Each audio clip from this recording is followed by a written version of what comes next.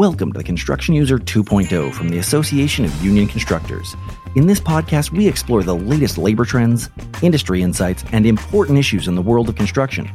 Join us for conversations with industry leaders, subject matter experts, and innovative visionaries as we discuss how we are building the world of tomorrow.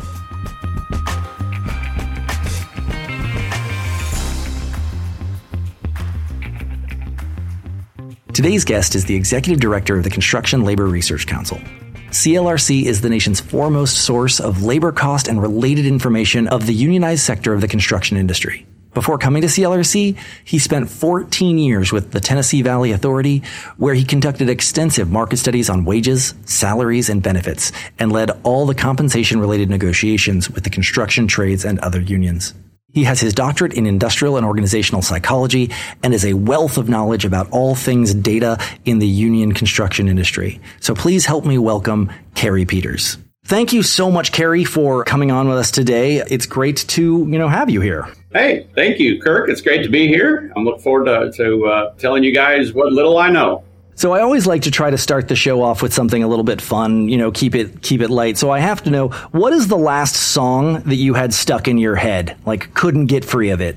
Well, okay, that's a good one. So I love Pink Floyd. Pink Floyd is my favorite band. I just went to a Pink Floyd tribute concert about a few weeks ago with a buddy who's my age and my son, who actually obviously much younger than me, but he also likes Pink Floyd. So I think I'll go with Great Gig in the Sky by Pink Floyd from their Dark Side of the Moon album. Nice. Have you ever had, outside of the tribute band, did you ever get a chance to see Pink Floyd live back in the day? So not Pink Floyd, but I did see Roger Waters, who is, there were four members of the band, or five, but mostly four, and he was one of the big two. He's the one that wrote The Wall, which some of your listeners may be familiar with, but he parted ways with David Gilmour, who was the lead guitarist, and is the greatest guitarist ever, by the way. But Roger Waters was the bass guitarist and provided a lot of creative content for that. So I saw him in concert in D.C. about 5 years ago. Nice. No, when I was a kid, I think I was about 12, which would have made my brother, 17, 18, and we were living in El Paso, and there was a Pink Floyd laser show in the canyon, and my brother snuck out of the house and went and saw the Pink Floyd laser show in the canyon. And he got home and he'd gotten caught and got grounded. And he walked in explain yourself. And he's like, I figured no matter what you did to me, it was going to be worth it. And my parents were like, how are we supposed to respond to that? He had learned at a young age, it's easier to ask for forgiveness than permission sometimes. Well, awesome. Let's get into it.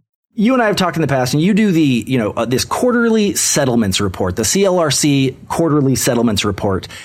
And so for those that are unfamiliar, myself, of course, included in that group, talk to me a little about what is a settlements report? What does this go out and why is it quarterly? So a settlements report is our term. A settlement is when labor and management, a union and a management entity like an association, negotiates a contract. And the part of the contract that we track is the wages. It's not, I hate to say it's the most important part, but it is probably what people pay the most attention to. There are many other aspects of a contract, but the big piece there, of course, is the wages. So when they agree on their wages and their fringe benefits, then we call that a settlement. They have negotiated a settlement. And we track those for many different classifications, for many different unions in the construction industry. And we have the biggest database in the U.S. where we track these settlements between labor and management on their wages and fringe benefits. And the recipients of that, the people that have commissioned, the people that you give these reports to, what is it good for? It's good for benchmarking in large part. It's just, maybe you could say we're the CPI of the union sector of the construction industry. So a lot of times in the news, we've all heard of the CPI, the cost of living. And that was a big deal a year or two ago when it was very high. But you even hear about that when it's not times of inflation. It's a metric that tells us how expensive things are. So in a sense, we're kind of like that, but specific to the union sector of the construction industry. and focusing on wages and fringe benefits. So those unions all over the U.S. and their management counterparts are curious when they get ready to negotiate a new contract, which is typically every 3 years, but there's no set time. That's just the most common amount. But they're curious, well, what is happening in the rest of the country? That gives us a context or gives them a context for what they might negotiate for their particular situation. For example, electricians in Peoria. They're getting together, some labor representatives get together with some management representatives, and they're like, well, how much are we going to make your increases? Well, we can give them at least maybe kind of a starting point as to what's happening out there. So as my understanding is, like, this week right now, you're finishing up this quarter's settlements report. By the time people are listening to this next Tuesday, it will have just come out. So I guess the question is that one, what's happening? What's going on in the industries and the settlements? Yeah. So big changes. I think even though inflation has slowed a lot, I think there was some pent up demand out there the last couple of years, and now we're seeing that come through in new settlements. The settlements sometimes are a little slow to react to what's going on in the economy because they're typically a 3-year agreement. We've seen some for a year. We've seen some, I looked at one the other day that was, I can't remember, 9 or 10 years. That's pretty rare. But typically 3 years. So there might have been a settlement that was reached in 2020 before inflation took off. So we saw this peak in inflation, and now here in 2023, they're ready to renegotiate. The union probably is going to want to catch up with what happened in society during the last couple of years with 5, 6, 7, 8, 9% inflation.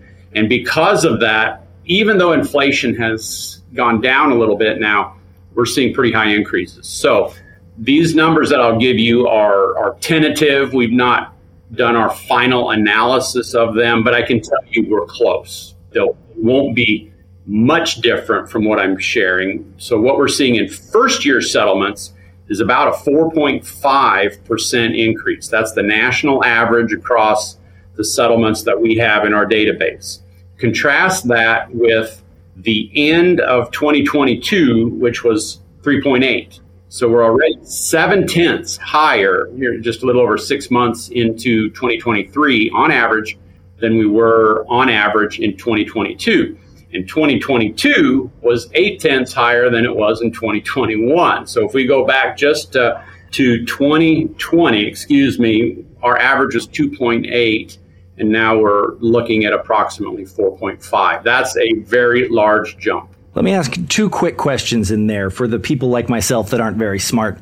These settlements, do they stay pretty in lockstep with general inflation, or are they completely independent? Are they related? How closely can you predict settlement increases to kind of inflation? Yeah, I think they're, I wouldn't say they're in lockstep, but they're correlated. They're pretty close. But like I said, there could be a lag time because a typical settlement is 3 years. So those that are agreeing today on, let's say, this average, 4.5. So typically each year of the settlement is about the same. So if they have a 3-year settlement, it probably is 4.5, 4.5, and 4.5. Sometimes it might be a little different. It could be 4.5, 4.6, 4.7. I mean, that's kind of a small difference, or 4.5, 4.4, 4.3. They're pretty consistent. So 3 years from now in 2026, they will be receiving, or they'll be negotiating again, coming off of a 4.5% increase 3 years in a row. Let's say inflation has been down in the low 3% for a few years. Who knows what it'll be? At that point, then they'll recalibrate and very likely not negotiate another 4.5% agreement. If, let's say, inflation is 3%, they would probably get a lot closer to 3% then. But it took them 3 years to get there because they typically, about 2/3 of settlements are for 3 years. Okay. Actually, I have 2 more quick questions. So you said, 0.8 of a point is a huge, give me kind of a benchmark here of what would be a very small, is it 0.1? What's very small and what's like egregious? Oh my gosh, the stock market's crashing kind of huge jump. What's the margin of error? Not the margin of error. What's the threshold? Yeah. What's typical? So from 2011 to 2019, is that 8 years? In our settlements, we went from 1.7 to 3. So that's a 1.3% increase in 8 years. Took 8 years. Oh. Okay. It took 8 years to go 1.3% from 2011 to 2019. For us numbers people, it was kind of boring. Nothing was going on. If you chart it, it's just a little slope, kind of like a gentle increase up the hill in your neighborhood when you're going on a walk. Then in 2020, we reported 2.8%, as I mentioned, and we're going to report here halfway through 2023, 4.5. So, we're at about 1.7, and it took a year and a half, 2 years, whereas it took 8 years before. So it did in 18 months what had taken 8 years previously. No, that's that line on that graph is looking a little more daunting with that kind of trajectory. And it makes a difference to contractors who are the ones that will pay this amount. And so they pay close attention. Labor cost is a big part of their work, materials and other things are also. But it certainly has a big impact on contractors because it's greater cost for them. But the workers, it's important to them because a gallon of gas and a loaf of bread cost a lot more now than they did in 2020 also. Especially if you're trying to buy eggs. So you've said a couple times, in the first year, second year, third year. What's the difference between the first year settlements and like the overall settlements? So the first year settlements is that. So again, we'll go back to this typical 3-year settlement. Could be 2 years, could be 5 years, but 3 years is most common. The first year of that is what's new. So when labor and management sit down to bargain, that's what's new. No one knows what that is. Now, typically they'll negotiate all 3 years of those agreements. So here at CLRC, we like to know that. We want to know what the second year is and the third year, because we can then predict what next year and the year after next year will be, because they've already told us what that amount will be. 4.5%, 4.7, whatever it is. They've told us that. But the new number is what they sat down at the bargaining table, typically in the months of June, July, and August, and negotiated new numbers at the following the conclusion of the previous contract. We also do, however, track all years. The first year is probably most important for those people that are sitting down to negotiate a new contract because it's more current and it tells us what's happening around the U.S. now meaning 2023. All settlements is helpful because it also includes what was the second year of settlements from last year and the third year of settlements from 2 years ago. So that statistic contains many more numbers in it. It's more robust. It doesn't bounce as much because there's many more numbers in it. And it does represent what contractors are paying in the aggregate right now, because they are paying an increase that was the third year of a settlement reached 2 years ago. They're still paying for that. And so we track that value as well. So both all settlements combined and first year have different uses and different meanings. But for those that are hitting the bargaining table, and those are the ones that do like the closest in our reports probably, because it's like, here we go, we're going to be bargaining. They're going to key in a little bit more on those first year settlements. So I want you to elaborate a little bit more on that. So, if I'm not the CFO, I'm not the accountant, I'm just the guy at the table. I'm the negotiating guy, and I have these numbers.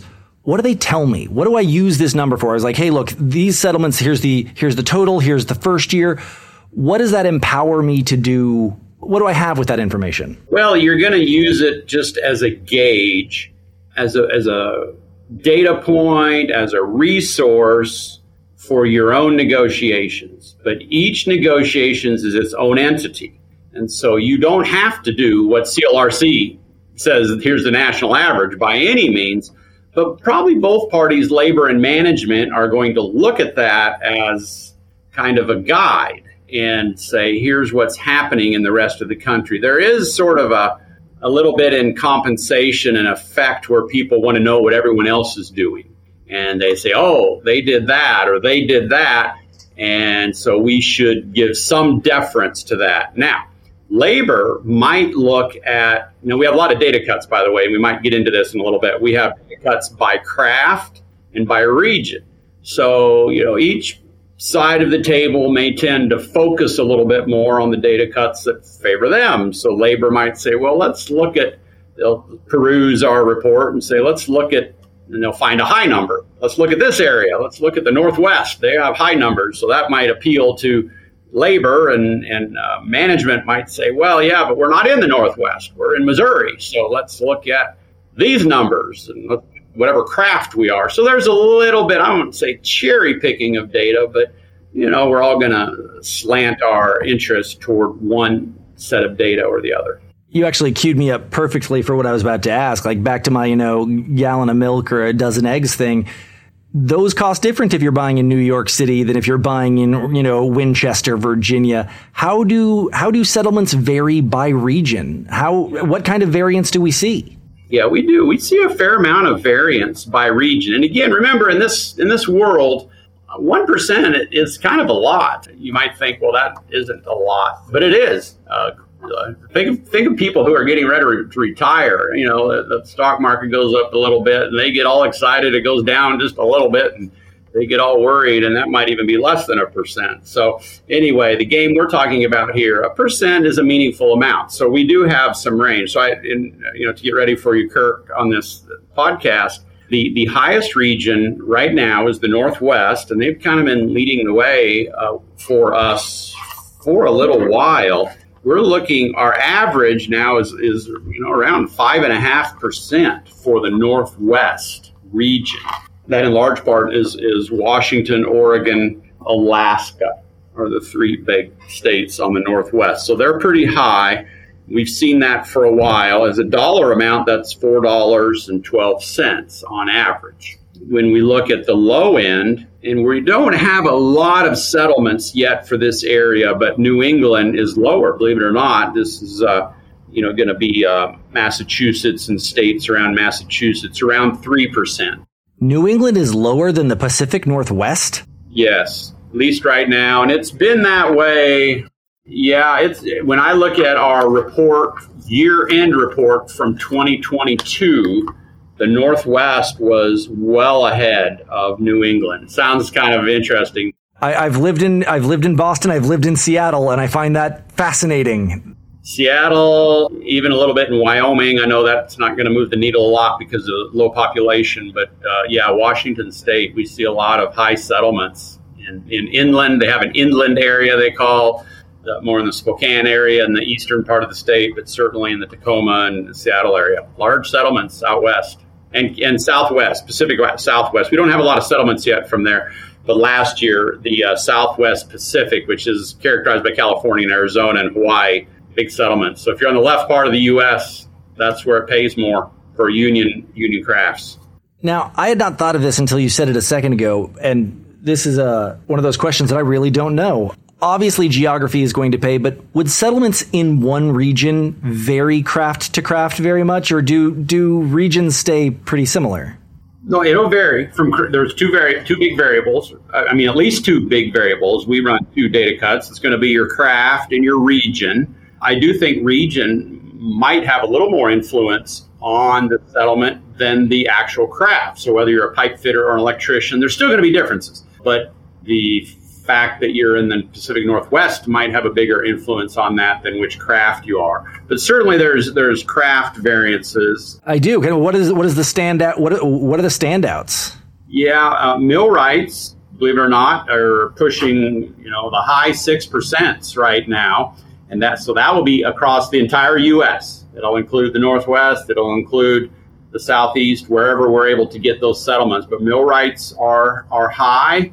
The others that are over 5% are carpenters. Millwrights kind of negotiated by the Carpenters Union. And then we have laborers in our database as of now, a little over 5%. And then the other one is pipe fitters. those four crafts right now, I'm going to come back to that in a minute, carpenters, laborers, millwrights, and pipe fitters, steam fitters, pipe fitters together are all over 5. And I just want to remind you, this is going to be our second quarter settlements report. We'll do another one after the third quarter, and then a year-end one after the fourth quarter, which is the end of the calendar year. So we are going to be continually adding probably a few hundred settlements, and hopefully hundreds more. And so these numbers could change. So just kind of like you go to a ball game, at halftime, you might think you know who's going to win, but you might not as well. So we're kind of past time right now. No, you really want to wait for the 7th inning before you make any big predictions. Yeah, and if it's you, that's when you put the big bets in, isn't it, Kirk? Yeah, it certainly is. Inning stretch. So, what? How about the other side? Again, who's on the lowest? Who are the ones standing out at the low end? Yeah, on the craft side, so I mentioned as far as regions go, we have the New England, which is a little surprising.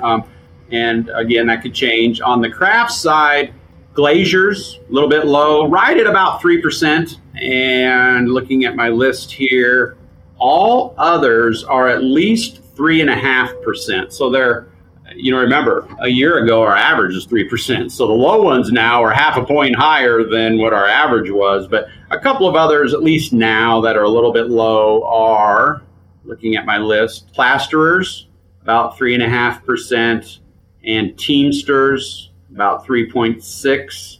And most of the rest are around 4%. So they're pretty close to the average there. And again, this could change. I've always been told there's no such thing as a stupid question, but I'm absolutely going to challenge that assumption now with this next one of 3% on the low to 6% on the high when point percentages is a big difference.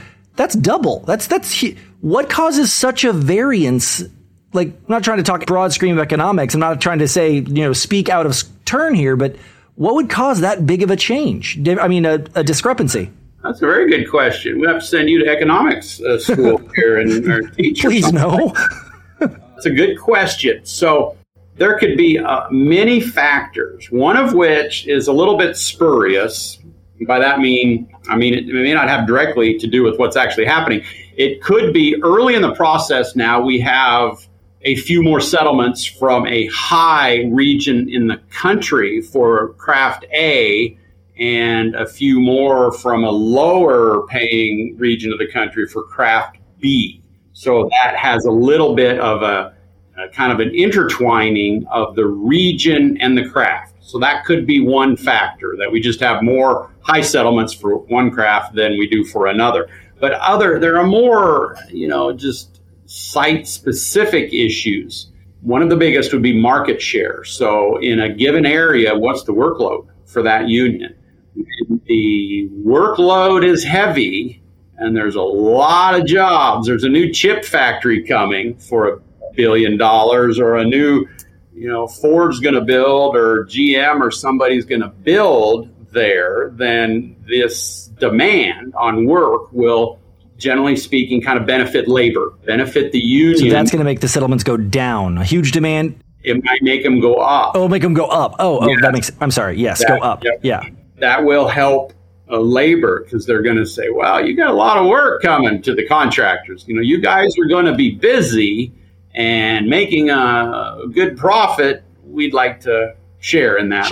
No, that makes sense. Firstly, if the work is limited and everybody's leaving town, or market share is going down, management could lay claim that, we just can't be competitive with non-union contractors. They have lower wages. They're winning more of the bids. We're not getting enough work, and we need some help on the wages side. And by the way, materials skyrocketed, which we have a report that we've done. Last couple of years, inflation was high, but the cost of commodities that contractors buy was much higher yet. So contractors could say, lumber and cement and iron is killing us. And so it's going to be real hard for us to provide large increases now, because work is limited. So when the work is lower in that part of the country, then that would push toward a lower or smaller increase. So those could happen. And one other thing that we've seen, particularly coming off of COVID, once in a while, the parties may have kind of kicked the can down the road and said, look, we're just going to do a 1-year agreement. We're not even going to touch the wages, or it's just going to be a very small increase because this COVID thing, we don't know what's going to happen next. And so they did that, and now COVID's kind of over, and so they have to make up ground because maybe there wasn't much of an increase for a year, and normally that would have been 3%. So now we're negotiating, and the parties, reach an agreement where it's a 5 or 6% increase because there wasn't much for a year. So I don't want to get us off track with hypothetical economics, but I'm more curious about this than anything else. And I think I know the answer, but I'm going to ask anyway. Could these numbers, I understand what makes them go faster and what makes them go slower. Is there a scenario that they would ever go down? Like settlements would go into that prices would drop? So what goes up must come down is not true in compensation. So it's very rare. And I've been in this job about 12 years. I worked in a big company before here. It's exceedingly rare for a given employee to have a pay cut, but it could happen. Certainly if they're in the same job, that is exceptionally rare. Now, if they took a new job, whether it's in the same company or somewhere else, of course, maybe the job doesn't pay as much, but for the same job, pay almost never goes down. So a journeyman in Peoria, like I said earlier, who's an electrician, will never, and they're making, $50, making up numbers here, this year, it will not be $49 next year. And that is what I assumed you were going to say. But when we're working from contract to contract, we might negotiate a different contract. So I just wanted to see if that ever happened. No, okay, you bring up a good point. Sometimes, though, I've seen some people call it a market recovery rate. And so in a contract, they might have, here's our rate, $50. But we have a market recovery rate that the parties have to agree to use. That's 90% of the $50 package. And they can use that for select projects. So maybe a contractor says, wow, we really want this new Amazon distribution center or whatever it is. But to be competitive, I don't think we're going to get it at the 100% rate, the journeyman standard rate. Can we go to 90%? And maybe the parties agree to that. So that is it. I'm glad you brought that up. That could be an example of a situation. It's situational, though. It's not a standard. But it wouldn't be a standard, and it would probably never hit the average across the industry. It would be a job specific. Very job specific and location specific. Now, I want to caution the listeners to one thing. You may see averages that are lower, though. And we see this. We're heavy users of BLS data, the Bureau of Labor Statistics. And so they do surveys and they check what people are paid. Sometimes we've noticed that the average rate for a sheet metal worker could be lower from 1 year to the next. Now, I've just kind of gone off on you here telling you how no individual has their pay cut, and that's extremely true, but the average could, and that's simply a function of BLS surveying the sample is not exactly the same from year to year. So this year's sample may only overlap 80% with last year's sample. And so that new 20% might have a lower pay rate. So that's just the margin of error within the sampling. Margin of error, yes. And so we even see that a little bit at CLRC, although we're very aware of this sort of statistical phenomenon, and we try and control that as much as we can. But it's a fact of life in the world of surveys. Love it. No, that makes a lot of sense. So you actually just touched on it, but I wanted, just for the listener and a little bit myself as well, where do you get this data? This is going into a lot of, pay rates and kind of, closed door contract information. Where are you getting the data? Yeah, we get it wherever we can.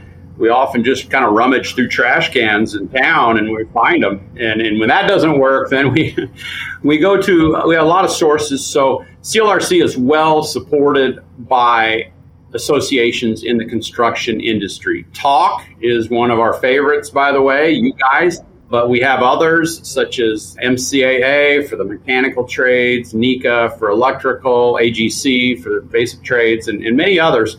And so their regional chapters, affiliates, associations are probably our primary source of data. They know who we are, they believe in what CLRC does, and they know that they need to give us their contract so we can populate our database with that. And in return, we produce this settlements report at no cost to any of them. So they get it for free. So there's a little bit of a quid pro quo. And we really appreciate it when these regional chapters provide us with their data. That's our primary source. We get some data directly from unions, various other sources, but in large part it's through associations. No, this is some cool, kind of fascinating stuff. And so the quarter 2 is coming out this Friday, which this podcast will be coming out Tuesday. So it just came out last Friday as the listeners are listening to this, and is available, definitely to the associations that provided the data. I'm kind of interested to look through it and kind of see some of this stuff. It'll be fascinating. Well, we love people to read it. We always we're open to feedback if anyone wants to give us their insights. But we just love we really do enjoy. It's a lot of work, I guess I should say. Collecting this kind of minutia, collecting a lot of settlements, populating a database with that, running the analysis.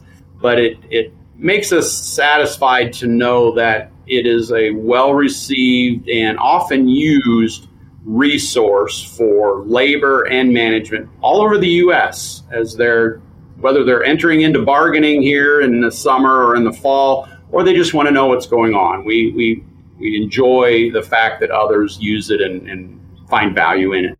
No, that makes a lot of sense. And obviously, I wanted to get into a little bit more of the minutia of the what is it and what is it for and what does it do this time. But we definitely want to have you come back next quarter and update us and kind of keep this conversation going about what's going on, because I think this is valuable data for people to just kind of be aware of and hear, not just spread out in a spreadsheet, but kind of talked about and see how the numbers are moving. Yeah, that's great. Invite me back. We'll tell you more. Awesome. Thank you, Carey, so much for coming on, and we look forward to seeing more of you. Okay. All right. Thank you. Take care, Kirk. You've just listened to the Construction User 2.0 podcast from the Association of Union Constructors. Don't forget to subscribe to get all future episodes of what is going on and what is current in the union construction and maintenance industry.